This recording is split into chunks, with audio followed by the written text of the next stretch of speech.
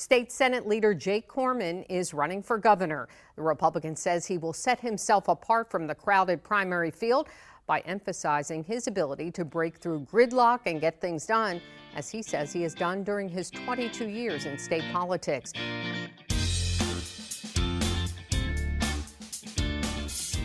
And that music can only mean one thing. The Delaware Valley Journal is on the air, the podcast of DelawareValleyJournal.com. Thank you so much for listening. Thank you so much for checking the website. And of course, for signing up for our twice a week newsletter. And you do that at DelawareValleyJournal.com.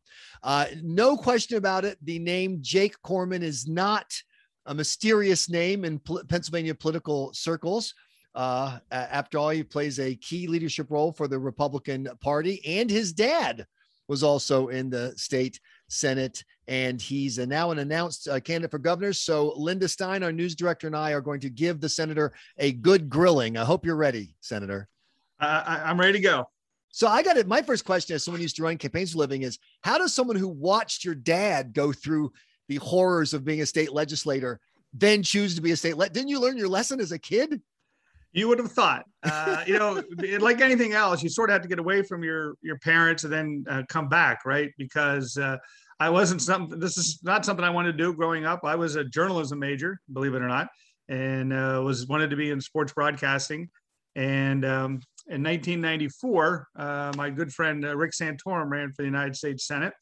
And when he won, I sort of got the political bug, and I went to work for him.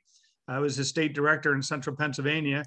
And that's really where I sort of got my interest in public service and getting involved. And so, I worked for him for a few years. And then when a Senate seat became available in 1998, I ran for it. But like many sons, right, you sort of get away from your father and go learn it from somewhere else, and then come back to the thing that your father was teaching you all along. I'd like to know what you learned from Senator Santorum. There's an argument that goes like this.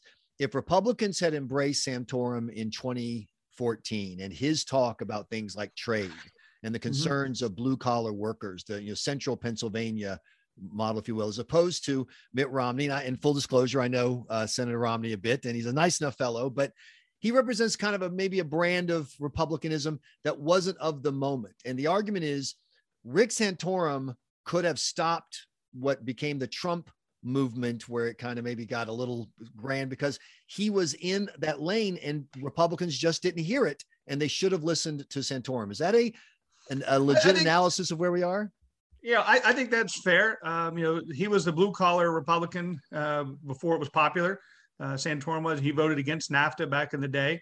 And he was talking about the need for the Republican Party to embrace the blue collar worker in the workforce. And they really were Republicans in a lot of ways.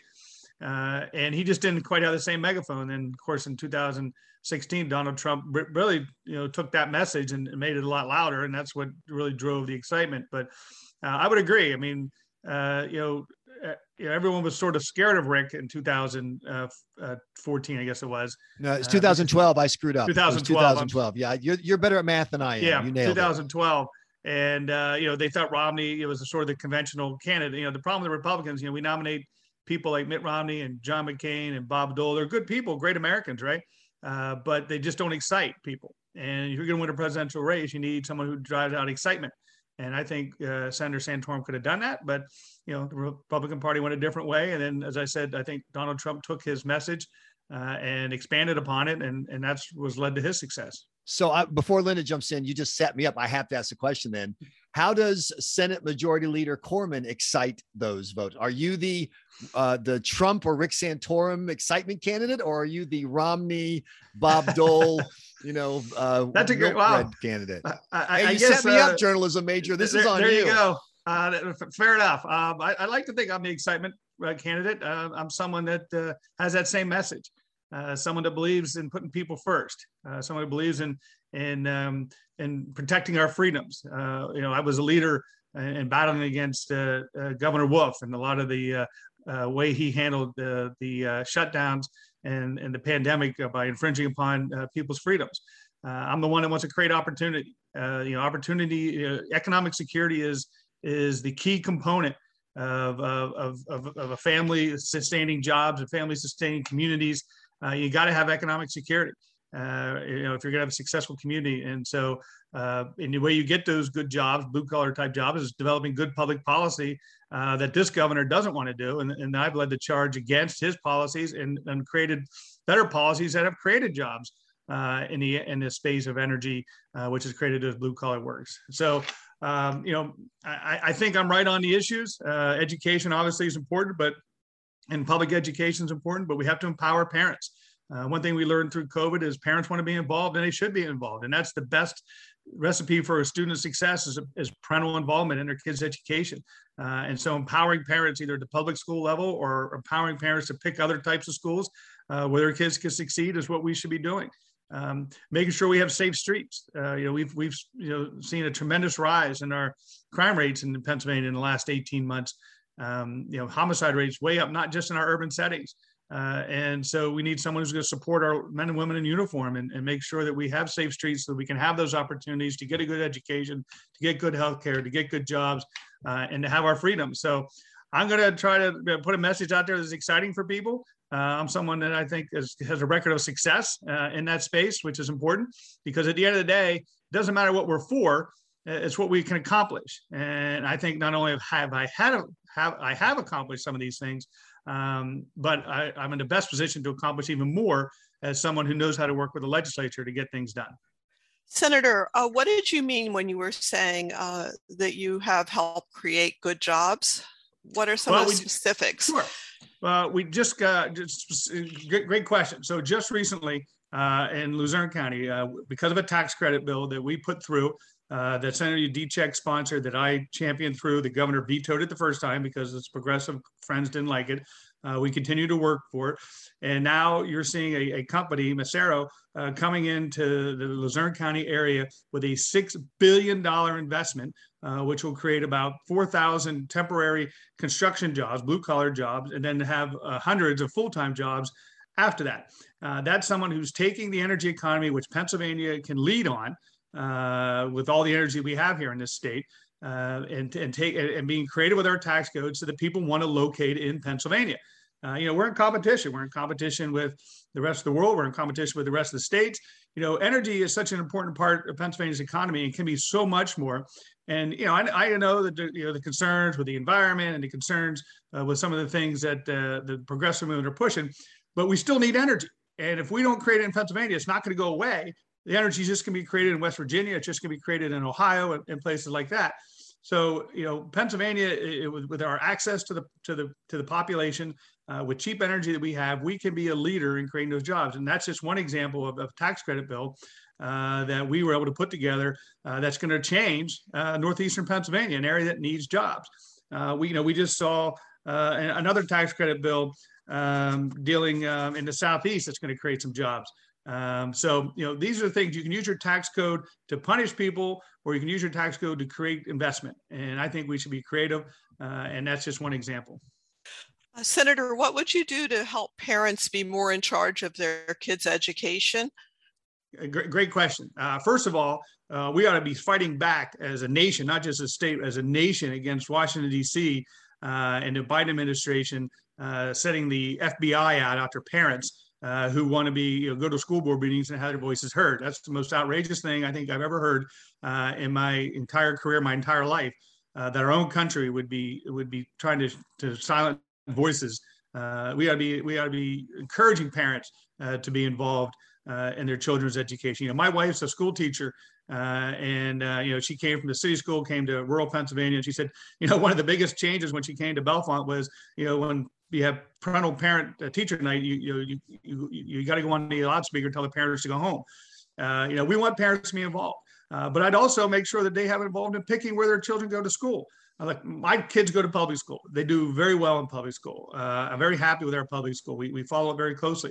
But that's just my kids. The other kids don't have the same success in their public schools, and it may not be the public school's fault. It just may be not the right setting for that child. And so we shouldn't determine where a child goes to school based on their zip code or their economic ability to pick a different school. We ought to be encouraging charter schools. We ought to be encouraging the educational improvement tax credit, which was the basis of Senate Bill 1 this year, to increase the amount of scholarships and go out to students to take to to a school of their choice. So by empowering parents to either pick where their kids go to school, or empowering parents to be more involved in what their school districts are teaching, what the curriculum they're doing, is something that I think we should do and encourage, and Corman administration will do just that. Senator, your pitch is that you would be a people's governor. What exactly do you mean by that? Well, look, the first thing, my first job is I'm a husband, and then I'm a parent. I have a child in college, so I became a real parent this year by paying tuition, right? I have 2 kids in high school. And so soon, my children, like many children around, the Commonwealth and grandchildren, they're going to be picking where they're going to live soon, right? They're going to finish up their education at whatever level they choose, and then they're going to pick where they're going to live. And like every parent, every grandparent, just like myself, I'm going to be one that wants my children to pick here, so where I can see their families grow up. And so, I'm just like everybody else in the Commonwealth, looking at these decisions and looking at how their children are growing, and wanting to make sure that they have opportunities here in Pennsylvania, opportunities to be successful by either getting a good paying job that they can support their family, that they see that their children can get a good education. I just think that by putting people in charge of that and determining how they can evolve in their communities, how they can shape their communities, is what I want to do. I think we've seen over the last 18 months a top-down approach from Governor Wolf in dealing with this pandemic, and that's not me. Give the people the ammo. We're not a society that says stay home and the government will figure it out for us. We're a can-do society. What's the challenge? We'll go together and figure this out, and we'll solve our problems. And we just need to trust the people. We need to trust our institutions with the information, and then let them go solve the problems. Senator Corman, while we're recording this, and I can't give out more details because Linda's in the witness relocation program, so I have to keep this largely secret. But sure. While we're speaking, the House of Representatives in Washington just passed the 1.75 trillion or more social spending bill. Only one Democrat in the House voted against it, Congressman Golden from Maine. I'm just wondering if you have any thoughts about that vote, and what do you think the conversation that's going on in DC is telling the voters of Pennsylvania? Do you think that what they're doing is going to help or hurt them as they try to hold on to the governor's mansion next year? Look, I think that the Democrats in DC are tone deaf. They looked at the results of Virginia and said, well, we're just not doing enough. That's why we lost in Virginia. And nothing further from the truth is what happened in Virginia, what happened in New Jersey. It wasn't that they weren't progressive enough, is that they were too far progressive. Ever since this progressive movement has taken over the Democratic Party, you've seen Republicans do very well at the polls. I mean, even in 2020, when President Trump lost, Republicans won nationwide in a lot of key races where the Democrats outspent Republicans, 7-8 to 1. I mean, I can just tell you from our own state Senate races and state House races in Pennsylvania, we won almost every close race that there was. Then you go forward to 2021, and you saw a state which Joe Biden won by a good bit, a Republican won in Virginia. A state that no one was even thinking about in New Jersey, a Republican almost won. A state Senate seat in New Jersey where an incumbent lost. So you're seeing that they've gone too far to the left. The country does not support this progressive movement. The country does not support this irrational spending, the social spending. They could have got that infrastructure bill done long ago if they'd have just taken some of the social re-engineering out of it and just focused on infrastructure, roads, bridges, ports, airports, things of that nature, water, sewer. But they didn't do that. And so they are continuing to, all the polls are showing it, right? All the generic ballots, Republicans 9-10 points up. And so, if you're Josh Shapiro, you've got to be pulling your hair out thinking, what the heck happened? The Republicans going to win next year. I'm confident of that. If we can put a good candidate up, and if we are able to fund the race, which I'm confident I can do both of those things, which is why I'm running. And you mentioned put a good candidate up, and whenever that topic comes up in Republican circles, it inevitably goes to the role that President Trump might or might not play, the perception of President Trump among voters who are non-traditional Republican primary voters, but are going to be necessary to put a coalition together to win the general. So how do you answer the Trump question when you get it? And if Donald Trump endorsed in this race, would you accept his endorsement?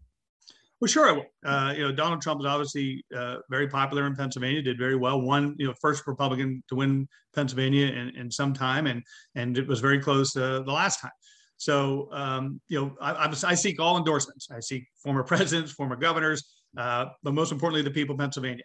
I'm going to put a message out, which I think will be popular in all corners of the Commonwealth, whether you're southeast, the southwest, northeast, northwest, central Pennsylvania.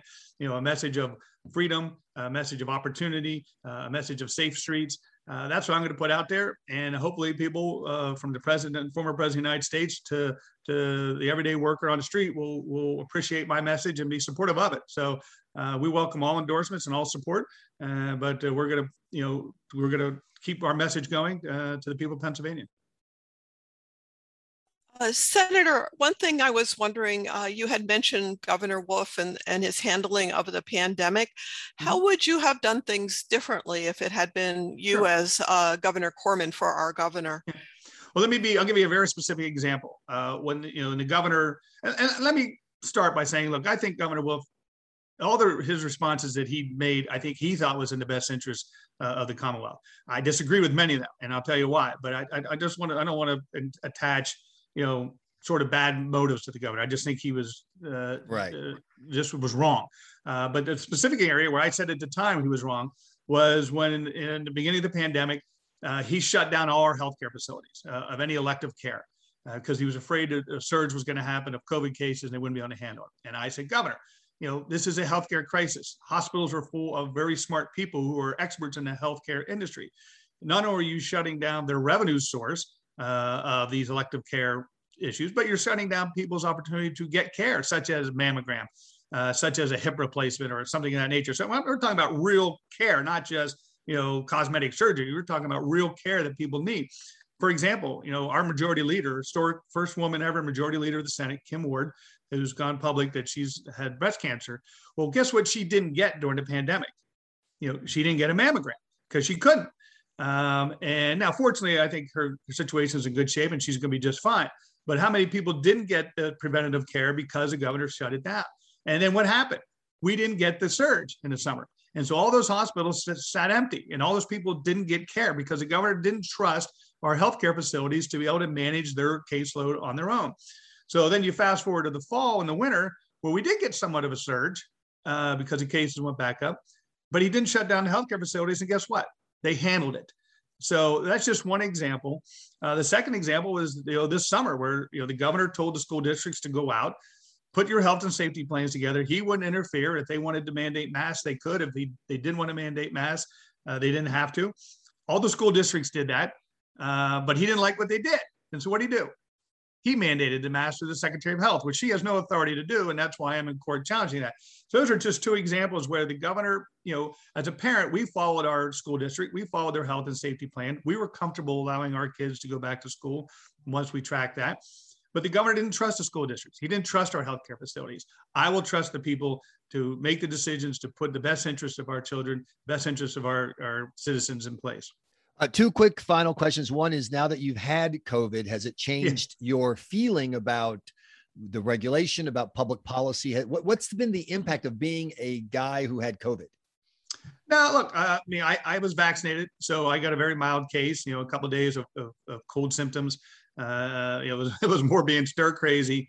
When you're watching Penn State play football and they're losing, you can turn it off when you don't have COVID. But when you have COVID, you can't walk away from the TV set. So that was kind of frustrating. But no, it hasn't changed any of my public policy's perception on this.